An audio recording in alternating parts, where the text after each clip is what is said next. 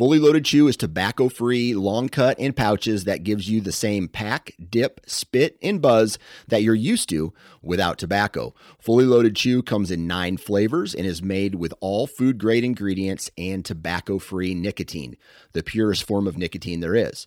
To give us a try, head on over to fullyloadedchew.com for a $1 can of chew with free shipping when you enter the code OUTDOOR1. OUTDOOR and the number 1. Lastly, many outdoorsmen are trying to quit tobacco altogether, and Fully Loaded Chew may be that first step. For more information on our product line, visit fullyloadedchew.com. On today's podcast, I've got Johnny Stewart on again as a guest, and we're talking about late season. Now, some might call Johnny somewhat of a rut and late season specialist because his job doesn't give him a ton of free time in the early season. So he'll often hunt until the very bitter end in states like Ohio, Pennsylvania, or even Iowa, and he's killed a number of good deer during that time frame. We discuss big woods, like the national forest that we walked together during the Spartan Forge Veterans Hunt a couple of weeks ago, and how to find likely food sources in vast areas. Then we also talk about more pocketed areas of land where there might even be ag as a food source. In addition to finding food, we talk setups, access, pressure, weather, and off-the-wall tactics like scouting at night when deer are out feeding away from their bedding areas. Before we dive in, a quick word about Spartan Forge, which of course helps make this podcast and my YouTube channel possible. The Spartan Forge app is an excellent hunt planning tool. When planning far in advance, you can look at historical weather, temperatures, and wind directions, and then as it gets closer to the hunt, you can see the daily weather forecast, including graphical displays of temperature and pressure, and get the only deer movement prediction algorithm that's based on collared deer movement studies from across the country. During late season bed-to-food patterns, that can be immensely helpful, knowing when to low-impact scout and when to dive in. Not to mention, Spartan Forge has a fully featured map and a journaling feature to document the details and weather information about each hunt. Use the code DIY to receive a discount on a Spartan Forge membership. And with that, let's dive into the episode. Because I think by you, late bow last, February? Ohio's February. Okay. It's like 10th or 12th of January. Okay, so that's pretty similar to us. I always feel like in some of those seasons where you can hunt through February, I always wonder how many of the bucks have shed their antlers by that time of the year. Well, these deer in PA, I don't know if I told you, it's a 2-week gun season. It starts Saturday. And that last few days of the gun season is doe hunting. Yep.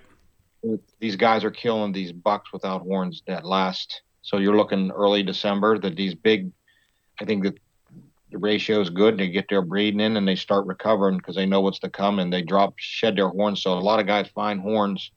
Right after gun season, you're looking at the 10th, 12th, 14th of December. They're finding, then they were the big ones. And then they turn almost into a doe and their testosterone levels change, or the horns that and they're seen in places that they wouldn't be seen with that headgear, and they're getting killed, a lot of them. And I don't know why they do that. I'd rather have the first 3 days shooting doe and let them, but a lot of deer are turning up at a butcher shop with the big sockets in their head.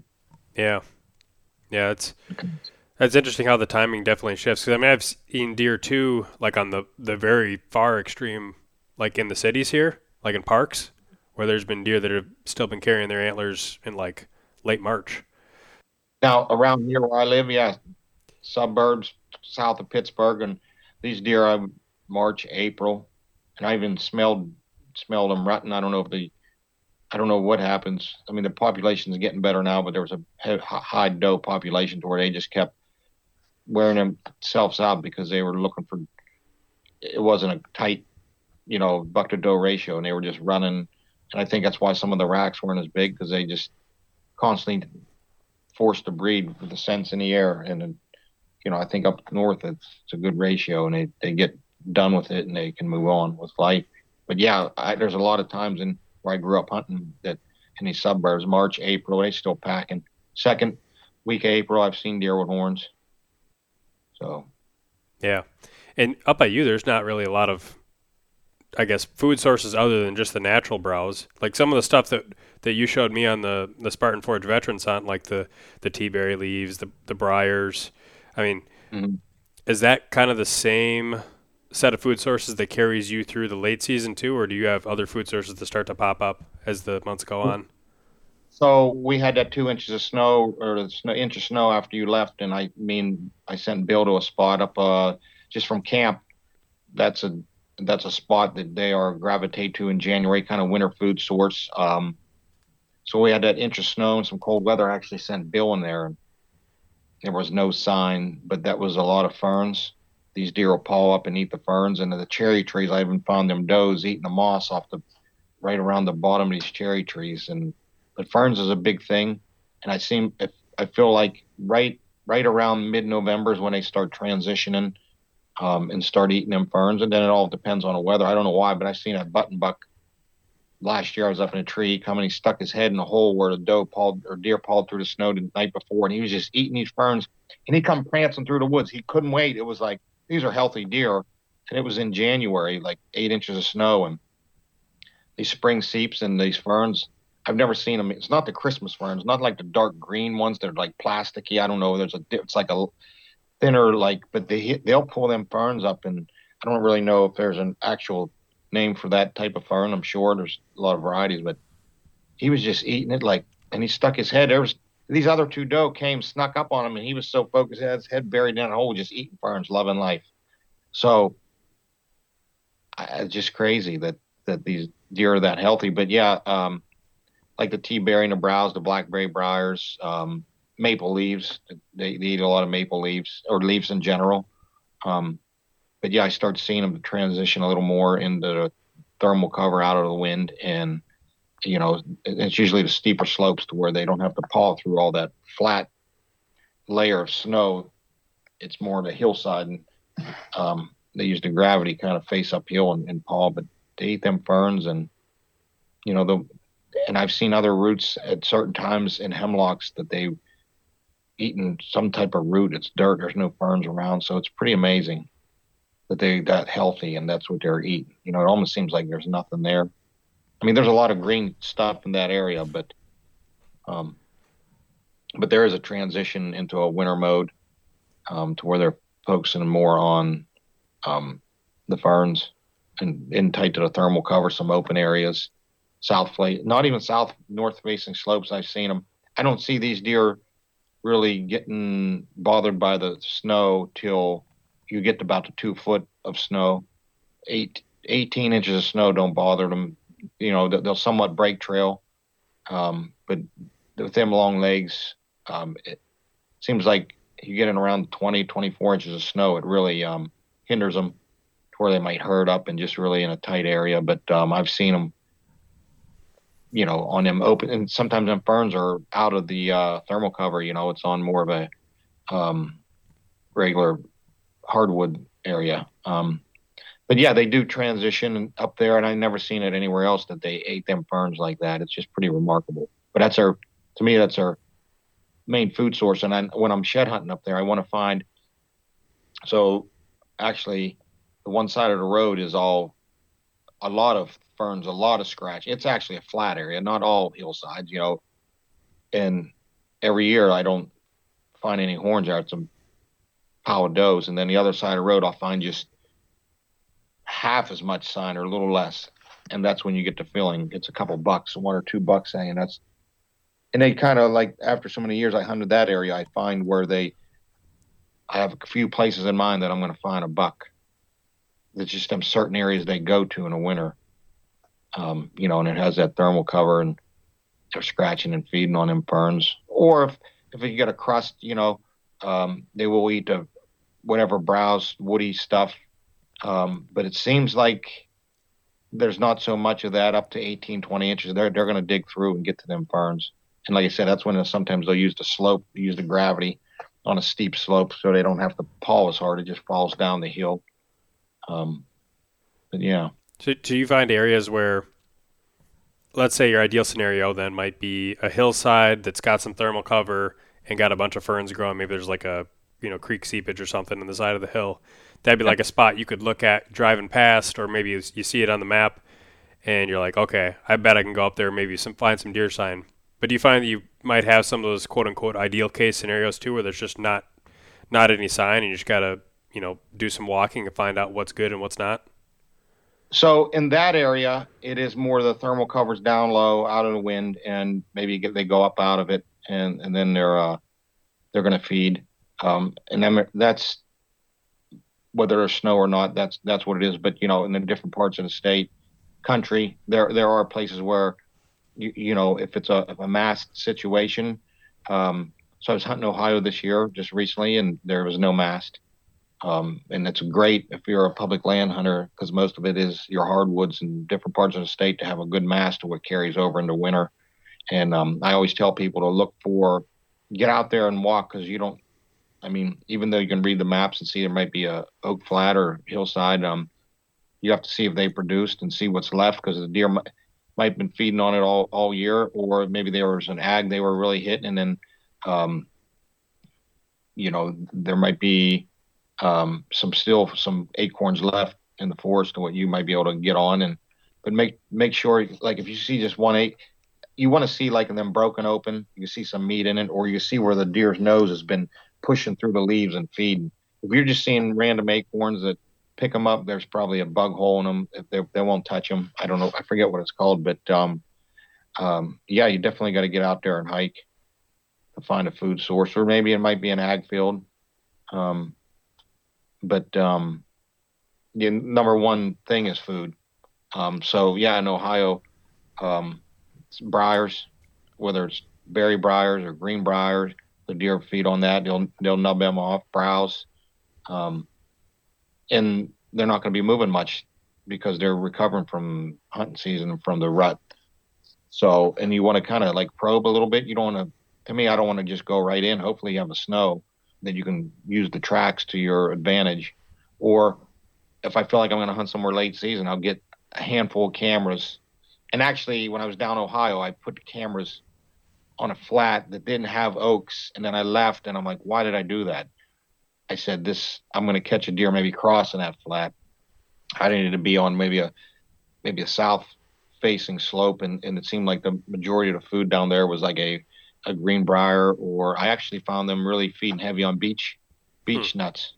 People don't think of that, and it seemed like they were spread out through the forest and on the lower elevations. And I was walking this long creek bottom, and I know there's no acorns on the tops, and I was trying to access my hunting spot, and you come out, you could see, and they're going to feed on the easiest spot first. They're not going to feed on a beech tree or an oak tree on a cliff.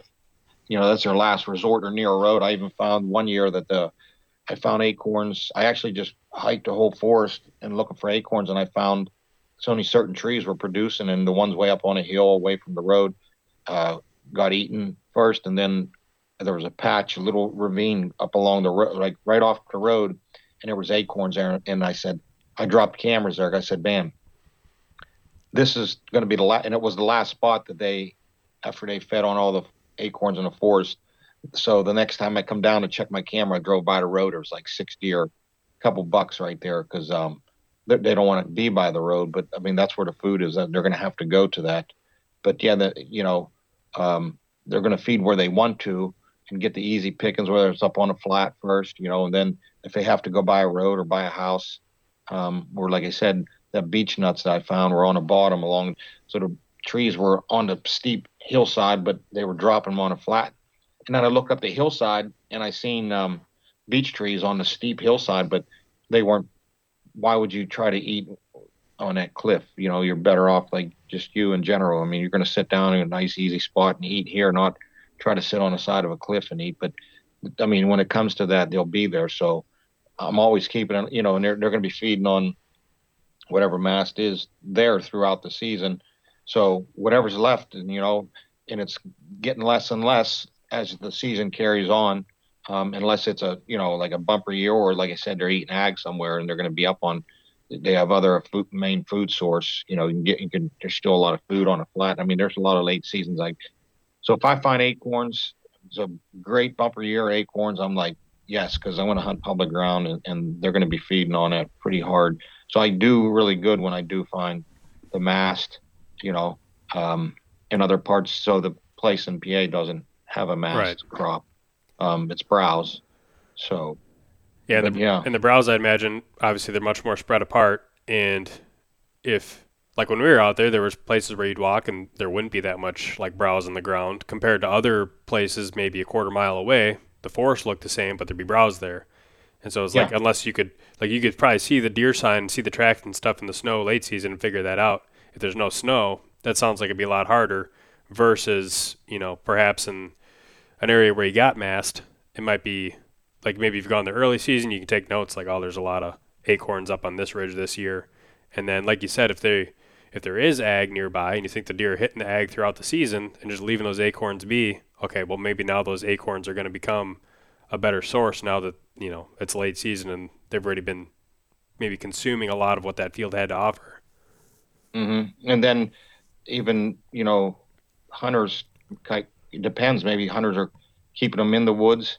Maybe they're going to the ag late or earlier in the year, they would hit it earlier. And so when they're up in the forest, they're probably going to they have to go, they're going to eat, to me, throughout the day. You're going to feed on them acorns. So like an all day sit. And in like late season, I don't like getting out there till about 8 or 9. But that's not a rule of thumb. It's like, there's times when it was warm and I would get in there before daylight, but there's also times it was cold. It's all dependent on what your herd is doing. If you learn about them, if you know where deer aren't pressured and, it's kind of an idea where they're feeding, I like to get, it seems like before daylight, they're usually just bedded up. And then, they might get up and start milling around 10, 11 as the sun comes up. I feel like they move more when the sun is warmer, and I feel like they bed and conserve when the weather's the coldest, kind of huddle up. It doesn't sap as much. So I feel like they like to feed in that midday range, especially if they're kept out of the ag and that. But I feel like there's a lot of, like, as opposed to like other times of the year, yeah, they're rut midday as long as they're actively seeking does. Midday is great, but I think midday is your time to hunt. Make it like a 3/4 of a day hunt to where you get out about 8, not like 9. Sun starts coming up and feel like deer start getting up and milling around and feeding, 1 to 2, and you want to be set up and then be ready for when they're going to feed. But like I said, you want to probe around and kind of feel them out. Don't ruin it right off the bat. If you know where they are, but you're just trying to find a good setup, you might want to definitely use it. And if you could use the snow to your advantage, see where they're, and you could put 2 and 2 together. Say, like last year I was in Ohio and there was an inch of snow and I went up on a flat and it looked like the deer had a party on that flat. They were feeding middle of the night, but I wouldn't set on that flat because I knew just by how the weather, how the snow, when the snow fell and how the weather changed the snow throughout the day into the night, whether it was frozen, you can kind of judge how old the tracks are.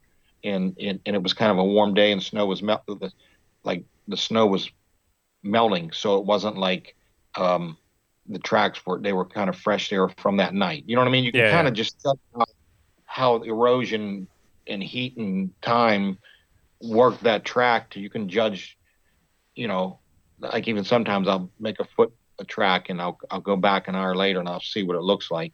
But there's all different types of snow. There's dry snow, there's wet snow, then the weather heats up. And if you can get good at judging a track and when it was made, that could really help you decide when that deer was feeding in that area. And, if he's heading off this way, you keep and cover, whether there's areas that don't have a lot of cover, it might be just a south slope to get some heat.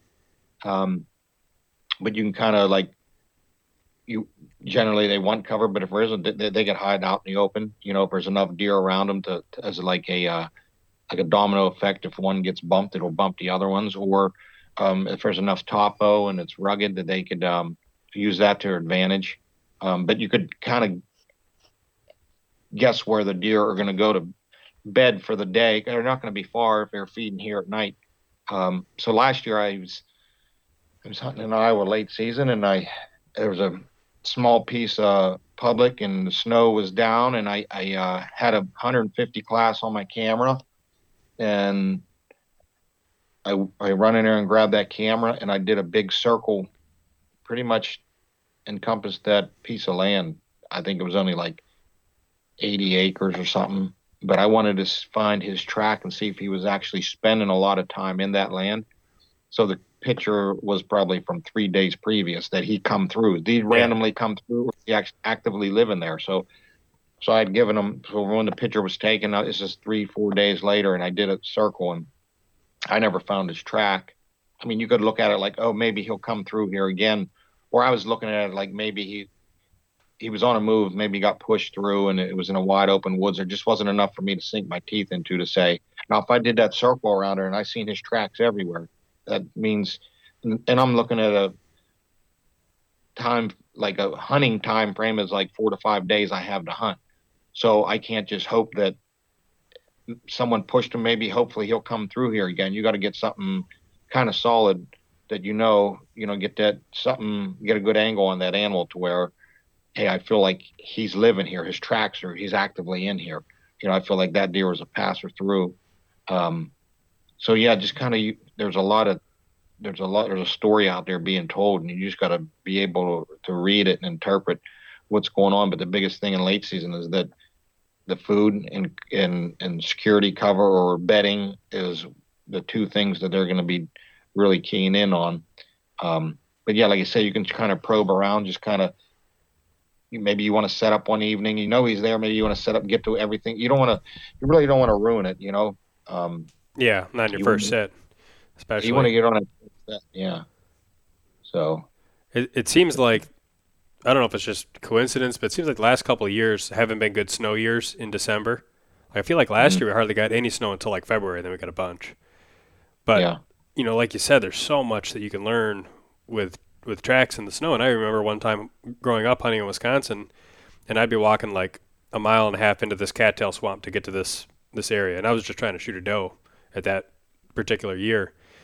And then 2 days in a row when I'm walking out there, I see fresh doe tracks in my boot tracks. And it's like, okay, well, that deer's passing through, sometime after when I had walked in the morning to access. And so then I just decided to set up there, basically the following day and shot a doe. And so it was like, just by kind of figuring out like, okay, well, this is pretty obvious just based on what the snow is telling you. It was more valuable information I probably would even been able to get with a trail camera, because I wouldn't have thought to put a trail camera there in the first place. So I'm really hoping we get some more snow this year.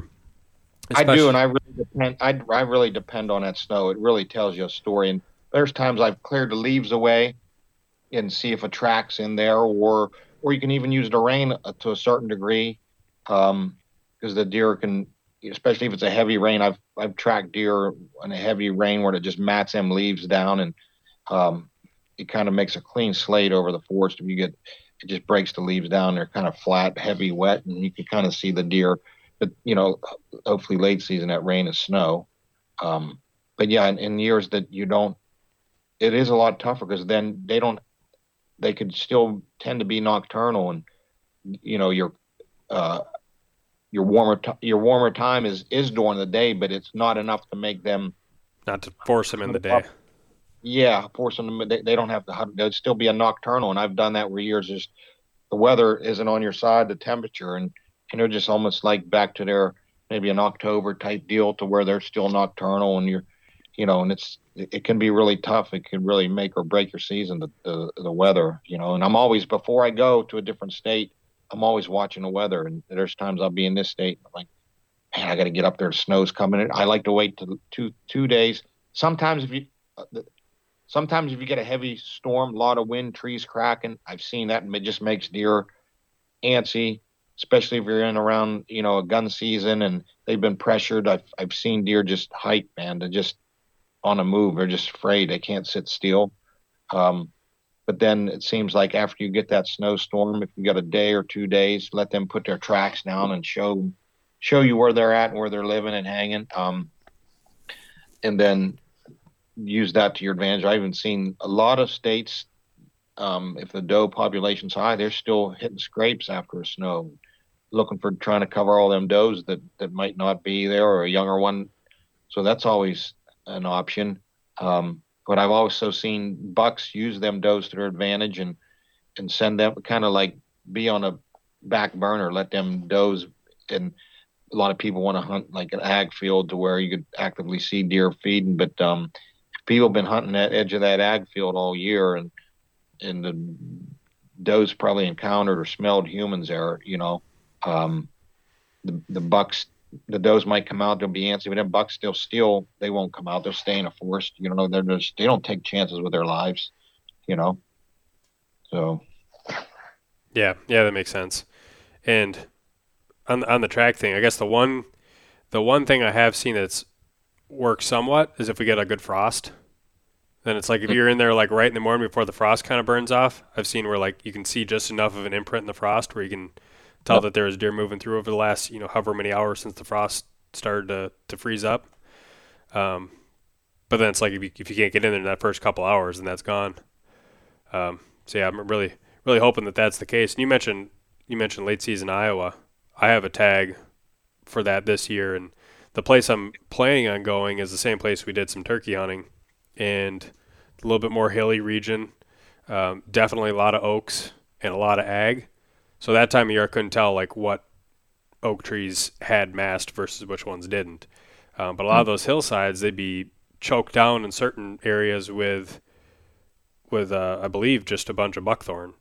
And I think the buckthorn carries its leaves a little bit longer than most other trees do, and obviously cedars are still going to be green that time of year.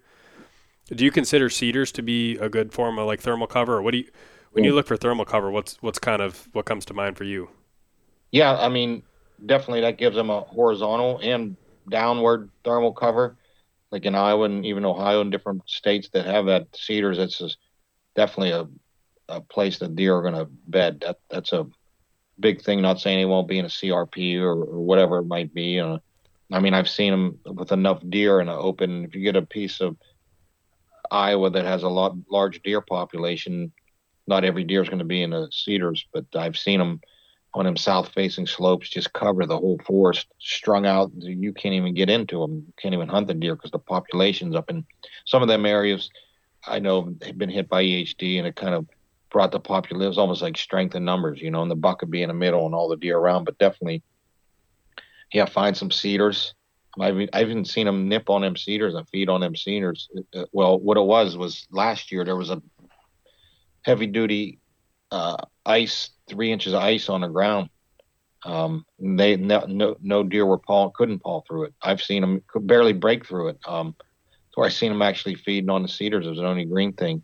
So if you have a situation like that, that might be something to key in on. But as far as the thermal cover, yeah, that start there, and as long as there's not pressure, hopefully you can see tracks in there or rubs, and hopefully you don't see any human sign. Because I've seen deer go.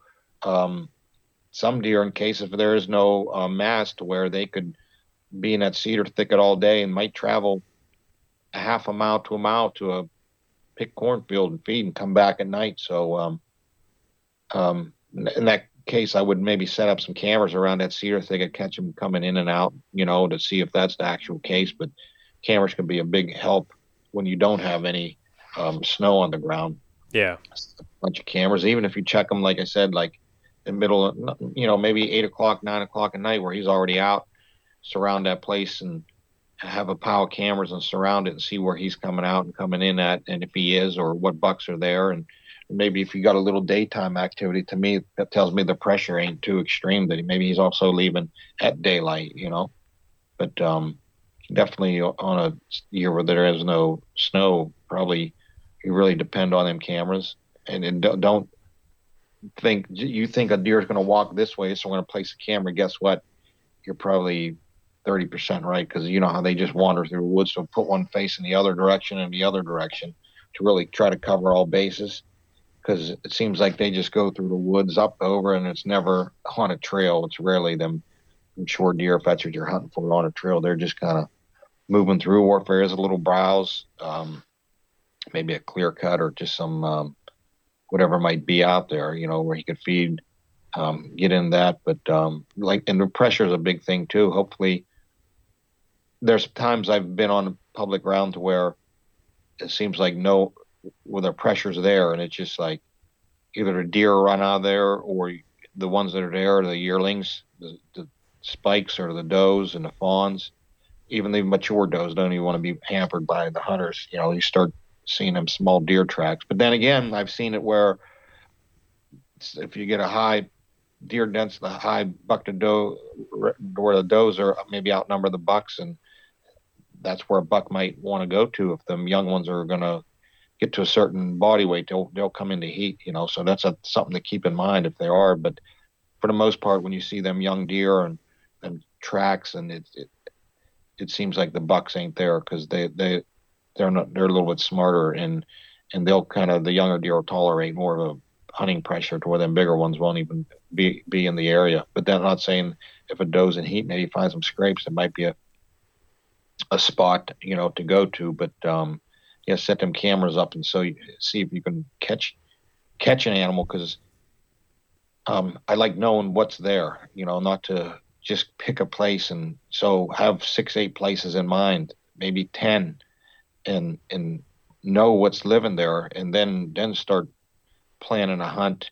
Because sometimes you would think like, this is the thermal cover, this is that, just by looking at a map or something. And you there's times I've thought like I knew how the deer were going to travel, and they use it in a completely different manner. Sometimes you got to learn the deer in that area, how they move and how they utilize that area, and it's not always how you think, like you would think they use it. But use them cameras. And there's what I've done on different states when I was hitting different piece of public land. I'd let them soak 2 to 3 days, and I'll run and grab them and use the snow or what, and see, but make sure I'm covering enough area. Don't depend that time of year. If you only got 6 days, 8 days to hunt, don't depend on one camera in one spot. Yeah. Unless it's heavy feeding area. If you're thin on food and it's more spread out, put a bunch of cameras out and try to connect the dots and try to figure out what's going there. And even have to go in at nighttime and check in cameras. Yeah. My thought is that it's likely an area where there's not a shortage of food, and I think, just like you said before, you won't know for sure until you're actually seeing it, but by looking at the map and just by walking in turkey season, like there's certain hillsides, like, okay, they're probably going to bed here late season because it's good thermal cover, southern slope, like whatever, and there's food, and very hard to gun hunt it because of how thick it is, and so it just seems to make sense. You get some of those flats that are a little bit thicker, but I mean, you got ag on top, you got ag on the bottom, you got acorns up on the hillsides, you got probably buckthorn leaves that are still in the trees. So I feel like it might almost be one of those scenarios where, and again, maybe some of the ag fields are just going to be dead and some other ones are going to be dynamite. Maybe they'll be feeding on browse, but I feel like there's probably enough food sources where if I just want to put cameras on food, I could put out 50 cameras, and obviously that's like more time investment in camera running than I would have, but I would guess it's going to have to be a combination of cameras and just walking, and hopefully there's going to be enough snow for me to help inform where's going to be the highest odds place to even start putting those cameras. Yeah, and like I said, pressure is a big thing. If guys have been pounded at and you don't know, and I used to go out before gun season and drop cameras just to see where the hunters are. And there's places that look dynamite. But you read the sign, the scrapes, the rubs there. This is dynamite, and then you got guys on your camera just ramboing through it because it's late shotgun and then muzzleloaders the next day, and that's when you're gonna be out there, and they just ruin the woods. It looks good. That's one thing I like about the challenge of hunting public land is you read the sign, but you don't know the unknown variables, the hunt pressure, what's it doing to the deer in that area, to where it might create or make them nocturnal. And some of them ag fields, if they disc it, or if they inject the chicken shit, the deer, I rarely see them feeding on that. So you want to actively see some beans and fresh deer shit, and, even where there's the corn, make sure there's some food. Don't just assume there's food there just because it's a cornfield or it's been picked like that. Make sure they're actually feeding in those areas. But I think the biggest thing is pressure. If you eliminated the hunt pressure anywhere, it'd be a no-brainer. Just read the sign, and everybody kill deer. But that's the biggest thing. It's going to affect them deer and how they're going to survive. It might even be to where maybe you get a fence row where maybe he's bedding or feeding on the private, and maybe you got to get near that. And I even seen them live on the private and used a southwest wind and then come feed on the public, but totally use that wind. And sometimes you could play the edge of that wind, just barely get out of their scent stream, and you can catch them. I've seen them just use that southwest wind to scent check the whole public ground and just lay on, damn near watch it and smell it. Maybe you can get an off wind, or maybe catch them. I've even got to the point where I'd go in before daylight and catch them coming up, or maybe coming through the public, maybe going to bed to the private for the day. So, so there's many situations, Garrett, not just like, okay, John said hunt from 9 to 10 too, but there's times I've gotten a forest before daylight an hour just to catch them at that daylight, coming through the public, going to bed for the day, and their last little bit of meal in the ag field or whatever on that private, whether it's a acorn flat or whatever, to get to them cedars or wherever they might be going. You can catch them. And I even done it where I plowed through the snow and it was crunchy and before daylight, and thinking I spooked everything, but I've actually walked up on does, bedded before daylight, and they just kind of looked at me. If I would have walked in there hour before dark, 2 hours before dark, they would have been in the next county and they would have told the rest of the deer. But then watch where you park, watch how you slam your door. Take that into consideration. But then again, the one year I was hunting, it was January, and I parked on a bend. There was only really one pull off. And as I was getting my gear together, it was a warm, and it's indifferent. It was a warm, but I've seen them even in the cold climates early in the morning. That's the only time they're not pressured. People want to be hunting in the afternoon and the evening. So you want to do the off stuff, but I've seen them there's times I've seen them in the morning coming through forest, and they're fighting and browsing and like having a field day, having a good old time, because they're not used to seeing humans. Everybody wants to hunt the evening. Mm-hmm. That one year I was getting out of my Jeep, get my gear on, and I heard 100 yards away, I thought someone was rattling. I said, there's deer fighting over there 100 yards from me. And I said, there's nobody.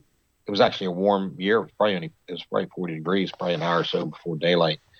And I got set up and I shot a buck that morning. I think he was one of the ones that were fighting. His horns were all broke up. I had a picture of him with his horns, and he broke a brow, but there was nobody else. He come from right where that fighting was. I went and got set up that morning. So there's something to be said about the off times, and people always talk about hunt pressure, but when is the pressure, during the hunting season or evening, when most of the people evenings, when most of the people hunt late season. For instance, if you're going to Iowa, I rarely see a vehicle before daylight parked along a piece of public ground. So that tells you something there, that they feel safe being in that public, maybe right at daylight.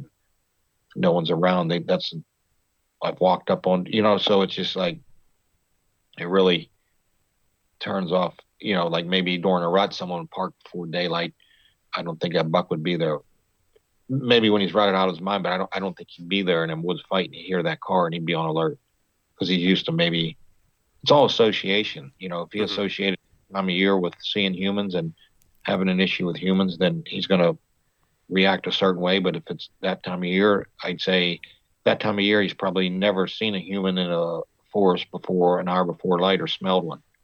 So he's 4 years old, and he's just kind of like, I never see him, And it is with pressure, like I say about hunting private land and public land. If you take a piece of private land and you don't ever pressure the animals, and you just bring them out to your ag or whatever, your food plot, and you don't go in there to cover, then the longer you go without nothing, they associate that.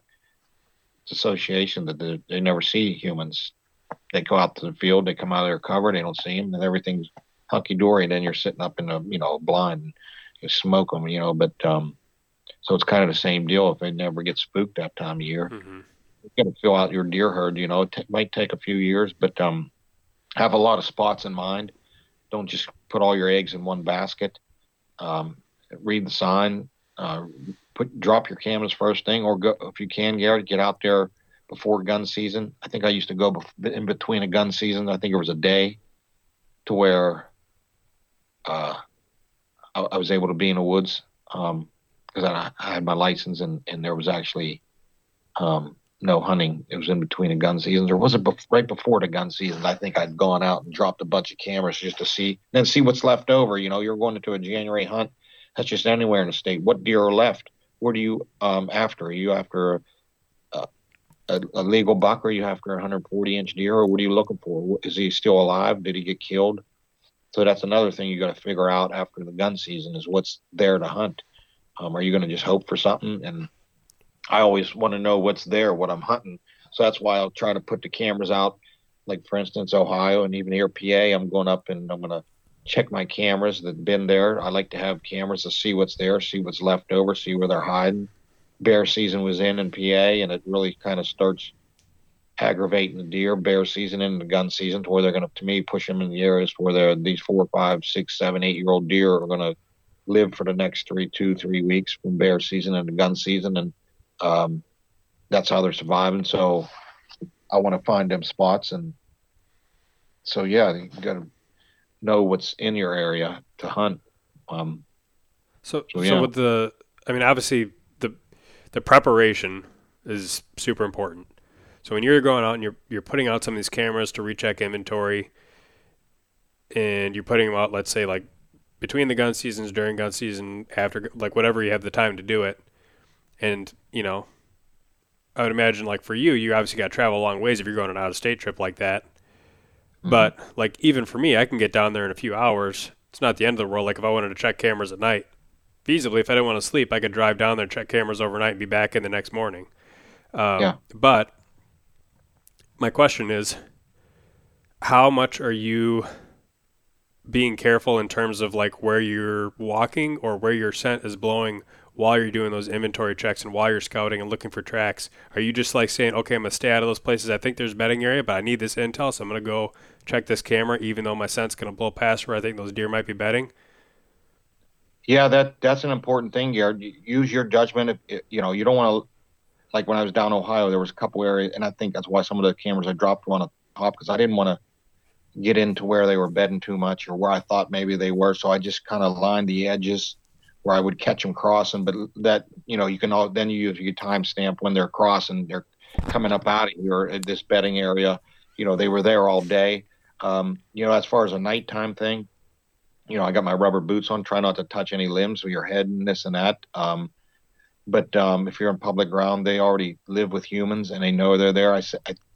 Sometimes they say they could judge on when a piece of scent was laid down. I don't know. But like I said, then you look at a buck that you think he's going to walk this way and he just randomly walks through the woods. So as far as walking on trails, I'll walk on a deer trail. Don't bother me, because I think all the deer, they're going to does and fawns anyways, and it's like, how do you even get into some of them areas where high deer concentration? How do you even get in the forest? You have to get maybe a pair of stilts, so you ain't touching the ground. But then so if you're going to check, sometimes if you kind of an idea when the deer are coming in and out of them bedding areas, and that's why I say probe maybe sometimes during the daytime, to where, hey, I can get into that camera, because it's not in a bedding area, or it's not in a feeding area, it's on a fringe. You would also hang them carry. Take that. That's a good question to have that going through your mind when you are placing them cameras. You don't just want to go blow through right in the heart of his bedding area. Maybe you want to saddle, put it around and watch the wind, but there's times where, you just need to get that intel. But for the most part, yeah, you want to take into consideration where the deer are, and place your cameras accordingly, if they're in that bed, or if you catch them going to that ag field, you line that edge, I caught them coming back in here before daylight, oh, good. But I try to walk in areas, if it's during the daytime, where I feel like I'm not going to bump the deer. Maybe it's a flat and the wind's right. I could walk here safely, but I think you have to fill the area out. Gradually, you're not going to be walking through a cedar thicket. You're not going to be walking through his prime bedding cover, clear cuts, and maybe some open woods and fringes of cover, and watch. But then again, when it comes to, if you got something in the heart of that area, that's when I'll go in at nighttime. Usually, I feel like 8 o'clock at night, where they're already up and moving, and just go get it. What are you going to do? That's his security. He's there for a reason. Even if he, maybe some gun hunter come and push that out and he rubbed his scent all over the tree. But he lives with humans, this buck, and he's going to know how to get away from them, even if they are in this cover. So that's important to kind of know where to walk if it's during the daytime, and where to have the cameras that you can access.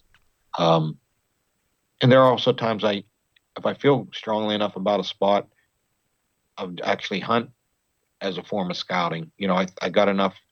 I feel like I got enough on my side. I got a good angle on that animal to where I can maybe the tracks are here. I can maybe hang a camera and hunt.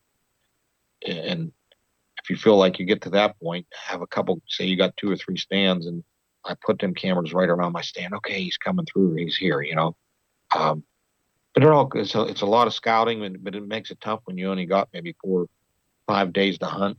And like I said, last year when I went to Iowa, threw a big curveball because they had 2 inches of ice in through January, and it was legit. I could barely walk through it and fall through it. And it just really, not something. And then there was a weird east wind, and just like, wow, I wasn't ready for all this.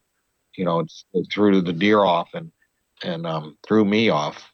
But so I kind of, the few spots I had, I kind of feel like the deer there was no mast because it was all buried under the ice. And it was just like, man, in another year, the previous year, it was great, so that's what's fun about it. There's always something you got to figure out. It's a never ending game that you're playing, whether it's the hunting pressure, or the food, or the weather, or all the things you got to take into consideration when you're out there. That's what I like about it, especially if you got a limited time to do it. If you just got like 6, 7 days to hunt, which really ain't a lot. Yeah. Try to get cameras out beforehand and have a bunch. I mean, that's probably the best thing that can help you. Have a bunch of them. You got to hang them up in a tree, see how the hunting pressure is. But yeah, I mean, it's fun trying to figure out, and that makes it that much better when you do the work you did paid off and you harvested deer. I mean, there's instances where you can just go sit in the same tree where if you sit here long enough, a deer is going to come by. But sometimes I'd rather know my herd and know that I made this move and I harvested this deer because of what I learned, not just I sat here 7, 8 days and eventually he walked through, kind of like a hope, like Mm-hmm. I'm not geared that way. Not saying it's Being very intentional about it. Yeah, to where I made all this happen and I figured these animals out and I harvest this deer that way, not just because I know there's spots if I sat there for 7, 8 days and just waited for a deer to come through, but I wouldn't know about the herd. I wouldn't know what's going on just to know that he's going to eventually come through here. It's during the rut. Sometimes that's the way to do it, but because that is a time of the year that it just a lot of randomness and weird stuff happens, and maybe it's a funnel and he's going to come through there, and that's sometimes why I don't like the rut, because it's just like a little bit of luck involved. I don't really believe in luck. You're there for a reason, but still, it's just like in time he's going to come by. Where late season, it's more of a game that you're playing, that you can master. You harvest that animal. So, but that's just me, Have you ever, like in that scenario where you say you go in maybe after you think the bucks have gotten out of their beds and they've gone to food, and now you got free roam of those bedding and transition areas. Do you ever go into a spot like that and cut a big track and then follow that track back to where that buck was bedded that afternoon, and then just sit right over it and wait for him to come back in the morning? Not so much. I think there's times I should have. I know one instance in Pennsylvania, a deer, and I would go every morning before daylight, and there was fresh snow every night, and he'd come out onto the road and fed along the road, then went back in the forest like 2 nights in a row. And the third day, I should have just before daylight went way back and waited for him, but I don't know why my brain wasn't thinking that way, but that's probably what I should have did, got in there and then there was crunchy snow and I couldn't even track him in from the night before, like the next morning. I would have just blown him out there. But yeah, if you can find him and learn that, track him backwards, find where he's bedding and get in there before daylight. I think it was that area was a little more vast to where I thought it was more a little bit of a coincidence, Mm-hmm. but and what it was, I think maybe the second day when I followed him, I actually went in, tried tracking him, and I blew him out of there. I don't know if maybe I didn't have another day to hunt, but that's a good scenario if he's feeding in an area and bed in an area. Just get in there before daylight, whether you got to be on the ground, stay warm, and then get up in a tree. And if it's a condensed bedding area, not so much a bigger flat, but maybe it's a bigger area, whether it's South Slope or what it is, you might be like he's going to still stew around in that bedding area throughout the morning. But he might not come to that exact bed necessarily if it's a bigger bedding area. It's a bigger area, you can kind of get in close, and when at 9 in the morning and just hunt it as he moves through there during the day. But man, if the snow's down, that's the ticket to where, don't be afraid. Like, it's how bad do you want it? You know what I mean? I could scout all night with a headlamp and not bother a deer, in my opinion, and learn where the beds are and this and that. But we're so focused on hunting during the daytime, that and usually at night you're kind of resting and getting ready for the next day. But I mean, that's a great point to just go out at night and have your free range of the woods and hike all through there. There's coon hunters out there. There's, people. Yeah, it's like things happen at night that you don't know about. Dogs running deer. I mean, go out there and follow that sucker. Work him backwards. See where he's at. And find his beds, maybe a couple bucks, hang a set, But yeah, that's, people don't ever think of that. There's times I went to places, it was 9, 10 o'clock at night, and I just showed up and I told my buddies, I got to go. That's why I like hunting myself a lot, because I do things that when I go with my buddies or like at the vet hunt, you're hanging out, you don't get to see people. So it's not really, I'm pretty nuts that's why usually I hunt myself, because I'm always thinking all day into the night, and then it's like I eat. I'm like, I'm going to go out tonight and follow deer tracks, drive the roads, check cameras. But like when you're hunting with a couple guys that are maybe have some sanity, have a beer at night and hang out and eat. But when I'm by myself, I could do my dumb stuff that people are like, this guy's nuts. But that's what you need to do if you get to that point, And now that I am a little older and I've shot a fair amount of good deer, I'm still a little bit insane, but not so much for the 140s. And I enjoy hunting, but if it was like 170, I haven't had one in a while that I wanted to chase 60, 70 class, that I would be that person and focus on it. Now, sometimes I like hanging out. I've shot enough deer, and it's trying to just enjoy that time of year. I don't have all that drive as the younger guys. Yeah. That haven't shot the 30s like you guys, Garrett, you know what I mean? It's like I've been there, but if I get the right animal that is big enough that I can focus on it, that switch will kick on, but I still do when I like go to different states. If I only got them 4 or 5, 6 days, that it'll be, I'll go out before daylight or after dark, check cameras, trying to get you only have that much time, If you live there with the animal, it's a big difference. Where you live by some public ground or whatever, you can really know your herd, man, because you need a lot of time, and it's tough when you don't live there. And even like up there at the vets hunt in that part of Pennsylvania, I know it well, but I could see how it changes from year to year. This buck moved out, or there's some hunters in there, and to me, it looks so drastically different. I asked myself, how come they're not scraping here this year? How come there's no rubs? This buck was here last year, but he's not here this year.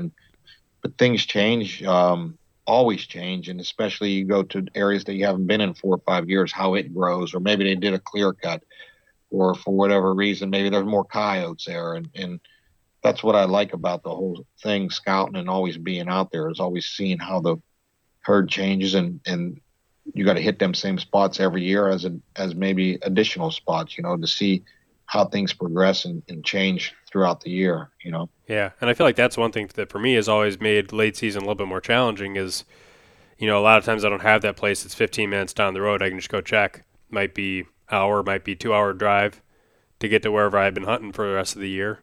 And then most of my PTO generally has been burned up by the late season. It gets dark out at 4:30 in the afternoon.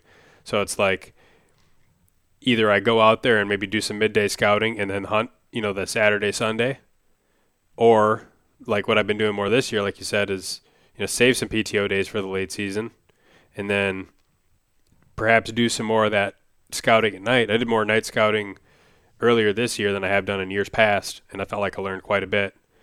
And, Mm-hmm. and a lot of times it was like, well, it's a far enough drive. The only time I can get this intel is at night, drive out after work or whatever, get there and like sun's just going down, and then just start covering Yep. miles with the headlamp and taking notes. This scrape's opened up, this one's not. Big track in this location. And I was able to, I feel like, get some more information that I wouldn't have in years past been able to get, not willing to, go out at night. Yeah, and then the next day it's a clean slate. The buck's back in there, and he might be used to coon hunters or whatever it might be. Dog is just he's going back to his daily routine because that's when he's pressured. If you have, you're not going to see everything at night, but you could go to them spots that any other time you couldn't. Yeah. Yeah, it definitely makes a lot of sense. And I think hopefully this year that combined with, again, hopefully we get snow, fingers crossed, even in like some of the Wisconsin places I've been hunting. I don't know where those deer go late season. I know because I just haven't hunted there that much late season. Most of my historical knowledge about that piece I've been hunting is either during the season, during which like mid-October through early November has definitely been like the hottest time frame because it's kind of like up where you're at. Like early season, those bucks don't move much, and there's food everywhere. And it's just like kind of that, just there's browse, there's clear cut, there's everything. But then the other piece of intel that I have is like when I do my spring scouting, February, March, where you get maybe some of that snow, and you can see the tracks in the snow that time of year. Maybe there's 8 inches of snow or whatever that you're post holing through if you get a deep spot. But then those tracks and those beds that they're leaving in March might not be the same places that they were at the end of December. Maybe the food sources have shifted. I've seen them go up and just like come up to like a spruce tree or whatever and start chewing on the bark. And it's like, well, they're probably not that desperate in end of December. Yep. And Right. you find sheds in certain spots, but it's like, was that shed dropped late February or was that dropped mid-December? Yeah, And that shed season can be difficult. Like even up in PA, I don't take just to me it's like intel that deer made it through. I mean, who knows what's going? Like you said, when did he drop that shed? Where was it? Was it maybe December? Was it in February, March? It's just that he exists. Yeah, and yeah, that December into January sometimes it's tough. But scout more, hunt less, is what I always say, because that's what really is going to help you that time of year. Um, yeah, so yeah. And I'm trying to learn from my mistakes too. Last year I did just a quick North Dakota hunt. It was like 4 days, right on the tail end of a snowstorm. In fact, like it snowed the first day, and then the next 3 days it was like, the amount of tracks and trails that were laid down by the time I left was so much more defined than after that first day. It was like, I wish I'd have pushed that trip, 3 days later, would have made life a lot easier. But I felt like because the days were so short and because it was so loud for me to walk and it was so quiet, especially after that storm had passed through, that I almost felt like I was being so obtrusive with my scouting yeah, because I just couldn't do it stealthily. I felt like, and so I'd end up just like looking at the map, say I think they're bedding here. I see the tracks that are heading that direction, and I go set up, and I'd see deer most days, but there's a lot of does, and I spent a lot of the early parts of the day looking for big buck tracks, off of roads or go check this spot or that spot, and I actually never really even like cut a big buck track, and I don't know if that was just because a lot of those deer had been pushed through the rifle seasons onto private pieces, and that's where they were just holding up for that part of the year where they had some more food. But there's definitely like a lot of doe-sized tracks pretty much any place you looked. I mean, another thing, I talked to a guy, kind of a goofy guy. He said he said, "Yeah, I used to run through the woods." I said, "What?" But if you think about a deer and how he hears a human come through the woods, whether it's sneaking or walking, a person running through the woods, he never heard that. And he said, "I run past this buck," and he just stood there, and I run back and I shot him. I'm like, okay, whatever. But if you think about it, it's not all that stupid, because has he ever heard he's going to be more intrigued by the sound of you maybe the sound that he's never heard of something coming through the woods. Like you said, you tried sneaking through the woods stealthily, and that he knows that's a predator and he knows what that is to where, and there's times where I've done it, not exactly run through the woods, but move through the woods fast just to get that intel, let them know you're there and make that noise and get out, and then let them go back to what they're doing. Almost like some of the deer drives that the guys holler and scream and the bucks will move out and come back. So it's a little bit of a different approach if you could feel your herd out, but if you could just kind of move fastly and make noise, pothole, and just like rip through the woods, cover a lot of ground, and put a bunch of mental notes in that maybe they could just hear you go by and move back. Okay, yeah, okay, or just you know what I mean. Almost like play with like your scouting mode is a totally different thing than your hunting mode. You get the intel. You don't care that the deer know that you're walking through. They think you're just a transient threat bypassing. They'll just wait for you to go by, and then when you actually move in for the kill, it's a totally different approach and mindset. So like in that scenario, and like you said, you got there and it's like, how can I even scout? What am I going to do? Maybe just burn that day and just run, pretty much move through the woods fast, make noise, let it be known, let them be intrigued. But at that noise level, they could stand off 150 yards and listen to you go by. Okay, he's gone. Okay, let's go back to feeding. Yep. Everybody's worried about being stealthy because we are predators, to where if you eliminate that, and just go and just make that noise and let them know you're not so much of a threat. It could be something that could work in certain scenarios where you really need to get the intel, and there's really no way to do it. Just do it. Just go in and be obtrusive and let them hear you and comfortable with hearing you, maybe even seeing you, and you move on. And then, because they're not running any buck, that you bump's not usually running to the next hillside or mountain. Yeah. I mean, if in situations where maybe it's wet, windy, maybe he'll get some distance in between you. But that type of scenario, I feel like he's going to run off and he's going to stop and wait and listen. So I mean that's something. But but you got to fill out the scenario. What you think works best in your situation, and there's so many situations you're presented with. Yeah, and that's kind of what I'm thinking too. Like just projecting into, if I go down into that Iowa hunt and maybe the wind's not great or maybe the snow's really crunchy, but I want to go check those cameras. It's like, well, maybe I just go in there, power through, get the intel. Hopefully I got those cameras in spots where they're not busting deer out of their beds and they can just hear me go by. I get the pictures, but when I get that intel and then I go back to hunt, then I'm, coming in from different access, playing the wind, doing things, the right way. And if the pressure's on and it's a place where they know they want to be there, but if there's not minimal pressure, you might. I mean, you got to feel out the situation. He might move on. I don't know. Yeah. I don't have every answer. Like me and Bill were down in Ohio, and we only had 2.5 days to hunt, and the leaves were about 12 inches thick, like crispy, and there was a call. We tried getting up in the forest because we felt we had to hunt. And he went up to one hole, I went up there, and it was just like, you could hear Sasquatch walking through the woods. You know what I mean? It was like, was that the best thing to do? Because it was off the peak of the rut to where they weren't, if you could sit there during a rut, they would come through any time of the day, maybe from a mountain over. But we felt like maybe they were just kind of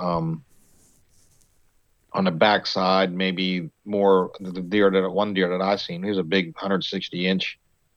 He would just come. I almost had a shot at him at 30, but he was just feeding. It took him a half hour to get to me, to where we felt like after a day or so hunting that it was just like, and I heard it was maybe of a trickle rut this year. I don't know. But yeah, we kind of, when you only have 2.5 days to hunt, maybe you're like, we're going to get out there early and we're going to get out there before daylight. And then we did that. And then maybe the best thing to do would have been get in after the sun came up and the wind was blowing and the birds were chirping. You could maybe, sneak in a little bit, but you're always thinking you have to be out there hunting because you only got a short time. But maybe it's that, oh yeah, you didn't you feel like you're not man enough because you slept in and you didn't get up till, you know what I mean, like we got to get out there before daylight, get out there and hunt. But it was like after we looked back on it, Bill and I were like, yeah, probably wasn't the best thing at heavy frost and leaves crunching. He's like, I seen your light 700 yards away. I could hear you. I'm like, and if it wasn't a rut, I feel like we could have sat there. Deer would have eventually come through because of the rut, but it was Work smarter, kind not of, harder. it's every situation's different all times of the year. And I didn't, that was a spot that we didn't have a lot of intel on. I'd run cameras there last year and did a little bit of hiking but as I say, usually it takes a few years to learn the area and you do them hunts and you like, oh, you look back, you learn from every mistake you make, so we've learned from that situation and maybe how to approach it next year, you know. Yeah. It seems like your best case scenario would almost be if you had an ag type scenario where you had that, even if they're going a long ways, preferably if they're going a long ways, you get that hot ag field that they're hitting. Maybe you're the only guy who's actually out there that time of year hunting it. And then you got some cameras out on that food source you can check, but then like after dark when the deer are gone, you can go in and check the bedding area and they're not there. And you're basically then able to get whatever intel you want, but be pretty unobtrusive. Whereas I feel like if you have, a Pennsylvania type place or like even some of the northern Wisconsin or Minnesota type stuff where it's like, they don't necessarily have that singular food source that they're hitting. Like I might go out there at night and maybe those deer are a mile away. Maybe they're still milling around 100 yards from their bedding area and I bust them out anyway because they're just feeding on browse, Yeah. Yeah, there's a lot of different situations. Then that's when like the colder weather and the thermal cover comes in horizontally and, cedars. And like I said, after you get to know a place after so many years, like in Pennsylvania, I know kind of areas where I can find bucks because it seems like they'll gravitate toward them areas. You get into January, thermal covers there and they're scratching and certain feed. And maybe bucks, they've seen bucks in there when they were younger and they just knew that was the place the bucks go. I don't know. And then the other places, the does that make it through to 8-9-year-old nanny does, and they got their little. Now maybe if you threw a bunch of different deer in there, it would be different. They would bed different, but that's maybe how it was growing up, living in that. You know what I mean? Yeah. Like that's the hang for the bucks. It's just how it is. But you get to learn some of them areas. So I got cameras up there, and it was still like when we were up at the vet hunts, a lot of them cameras were still still geared like into like rut and that, to where we were trying to get on deer and constantly putting cameras up to where the cameras that I have there are not.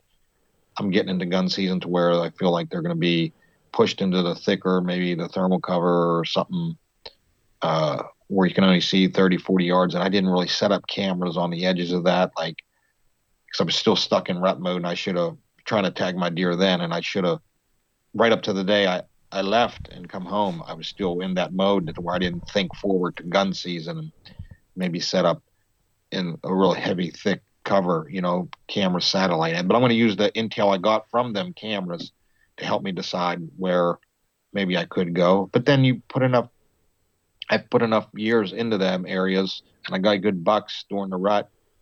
And I kind of have ideas of where they go during the bear season and the gun season when there's a lot of Orange Army out there, because I kind of know where they're not because of my cameras and the places I have hunted with the gun over the years, because I get them there with my, my cameras picking them up through archery. Oh, they're right there. Oh, and then you go hunt the heck out of them. And it's like, is there any deer even living here?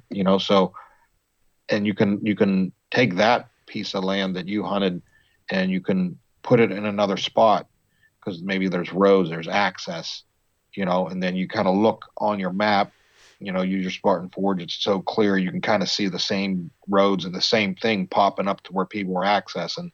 And then you find them little nooks in them spots to where they are going to be. I mean, there might be 3-4 bucks grouped up, that's why it doesn't seem like they disappear during gun season, because I'm not saying every deer, but like you said, the ones that have been through a few years of hunting, especially after the rut, they just want to rest and recover and stay away from humans. So, So when I get up to that area, I'm going to grab those cameras and spend all day, grab the cameras that I had from the rut, and I'm going to focus on and look at the Spartan Forge and find that thermal cover down in a good ways from access, um, and maybe do a little hike through or saddle or because it starts Saturday. I might get up. I'm debating whether I want to even go in there on a Friday and pick out a spot. I probably will, just for the fact that there's going to be so many guys. That's what the guys do. So I feel like they're going to be, whether I bump one that's going to be thick enough, he's going to circle me. I find my spot and get out, but there's supposed to be a little bit of snow. So on Friday, so that might even help me decide where I want to hunt. But yeah, I'm going to try to take a bow out, just because, like I said, I haven't shot one last year with a bow, and I just, like I said, I get a rifle and I want to see, just like everybody else, 100 yards. But the bucks not. They live in them shadows, them big.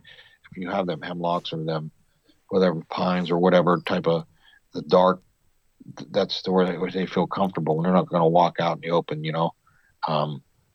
So yeah, that's my game plan. Yeah. Speaking of Spartan Forge, especially as it gets later and kind of beyond the gun season into that pure late bow, are you like choosing, if you got the time, are you choosing what days are just going to be scouting days versus which days you're going to actually go in for the kill based on the conditions? Or are you pretty much hunting every chance you get? Probably most whatever chance I get, because I'm just so busy working right now, to where there's years that I had the time, and like that's why I think Spartan Forge is going to be a big help, because it's going to look at the weather. The predictions are going to be laid out that time of year of what's making the deer move, to where you can just set up your, by that you could set up your hunt according to that to give you your best time for deer movement. But I am limited this year. I'm definitely good. So it's more or less hunt when I got the time. But also, like, if I'll use the app to help me decide maybe when I should scout and when I should hunt. I'm still very much dependent on it. But like I said, it's I'm limited. Like, I got 3 or 4 days hunt coming up here, and I'm just going to hunt every day. But then again, when I get into January, I'm definitely going to be a lot more dependent on it, because my work slows down and I can say, okay, this is what's going to happen. This is when the full range. This is when they're, hey, they're going to be in this core area. There's some thick oak flat or something. Okay, this is what I'm going to depend on hunting there. So yeah, right now I'm still hunting when I can, but there's going to be a time when I can more depend on the app, because I'll get slower with my excavation in the January. So yeah, it's something I'm going to rely on. Yeah, I'm hoping. I'm kind of in the same boat a little bit, but I do have a couple of PTO days that I've saved. Weekends are the weekends, right? But for those PTO days, I'm hoping to be able to time those up with when we hopefully got a full range type of prediction, especially on that muzzleloader hunt. Mm-hmm. Yeah, that's cool.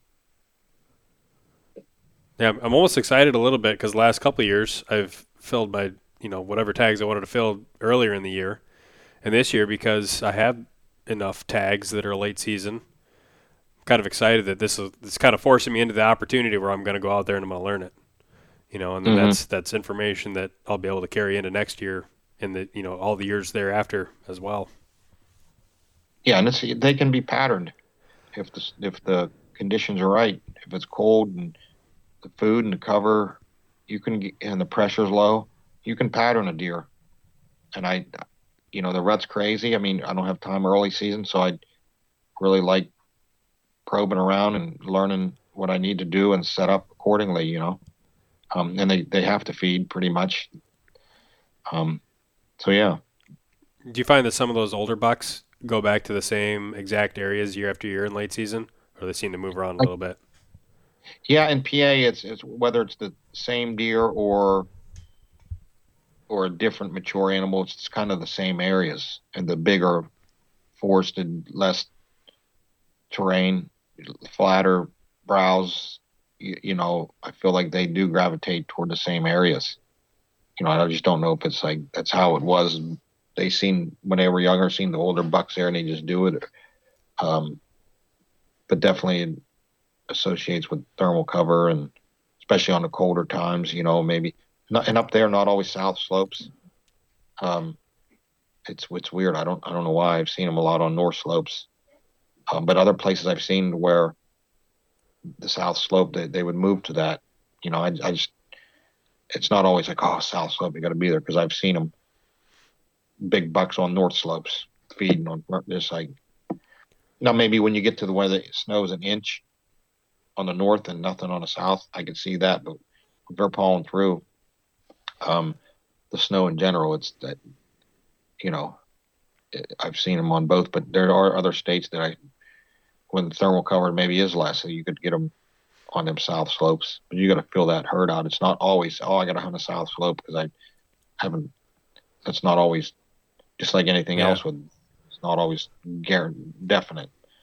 So Yeah, and I don't know how closely it compares to Ohio, but I know a lot of the stuff I've walked in, like southern Minnesota or even turkey hunting in Iowa, it seemed like you got the northern slopes that were in many cases perhaps a little bit more open timber, and then sometimes in the southern slopes you get the more cedar choked down, thicker because maybe it's just more sunlight promotes different type of growth or whatever, and then sometimes you get like patchiness too, to where you'd have like that thicker cover, but then there'd be like a bare spot amongst the cover, to where you get some sunlight, then going in and hitting it and just be like grassy, or if it was really steep, it might just be like dirt, but then there's yeah, cover kind of around it.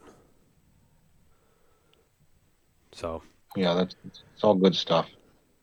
I think one last question for you: Do you find that in more scenarios than not, if you're in an area with a high deer density, older bucks will take some of the same trails as most of the rest of the deer? If I find a heavy beat down into the dirt or beat down in the snow trail, that it's almost not worth putting a camera over that if I'm hoping to catch a picture of that buck, because he might be walking some different trail.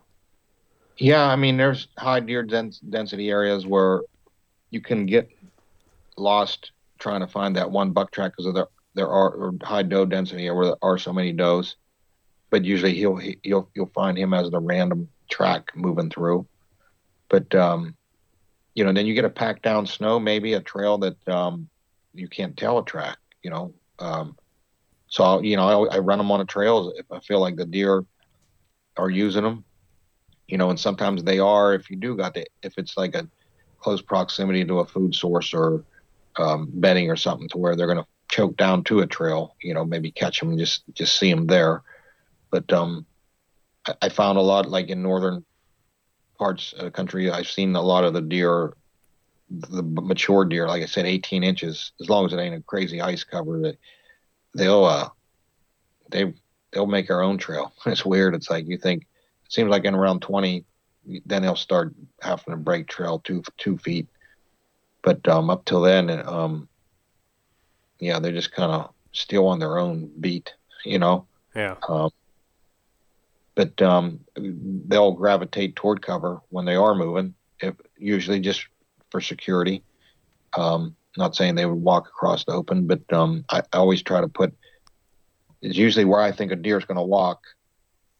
I check cameras. Sometimes they walk there, but sometimes they walk right by it, and you miss them. So don't be afraid to have a little cluster of cameras in one area. If you really kind of know he's coming through this area, if it's flat or ain't no top of, then put 3 cameras out.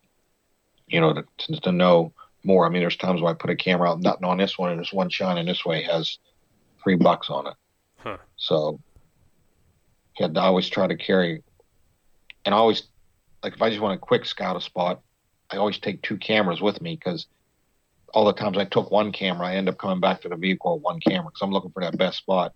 To where if you take 2, you get out there, oh, this is okay, and you throw it out, and then you have time to look for a better spot. So I always try to at least grab like a quick off the road scout or something, just take them with you. But yeah, it's a big tool using them cameras.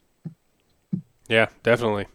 Well, we'll have to keep in touch, and I'll let you know kind of how my season goes as it goes, and I'll be checking in with you. If people want to check out more of what you're doing, kind of follow along to what you're posting about, Instagram's kind of the main place, right? Yeah, the Johnny Stewart. I usually try to post my stories while I'm hunting through the season, when I'm seeing and scouting. Hopefully, and I have a lot of people message me, got questions about areas that they hunt, and I try to help out as many people as I can, with the time I've spent in the woods, and just even the things I post, people are happy to, just little tidbits, stuff, I think, to help people. Sometimes I get focused on hunting and I don't post much, but I do, try to post something to kind of keep people aware of where I'm at and what I'm hunting, and they can kind of follow along. So yeah, I'm going to get back out there and get some scouting here the next couple of days and getting a tree for PA. And then I haven't thought about going out to Minnesota there maybe in December. And I got Ohio yet. I don't know, I guess it all depends on if I kill anything. That's the biggest thing. I have a hard time going to a state and hunting a new state when I didn't even kill, in the time. Yep. So, yeah. Awesome. Well, thanks again for jumping on, and we'll talk to you later. That'll do it for this episode. As always, make sure to follow the Sportsman's Nation on Facebook, Instagram, and YouTube. Leave us a review on iTunes, and if you're looking for additional content, subscribe to DIY Sportsman. And with that, thanks for listening.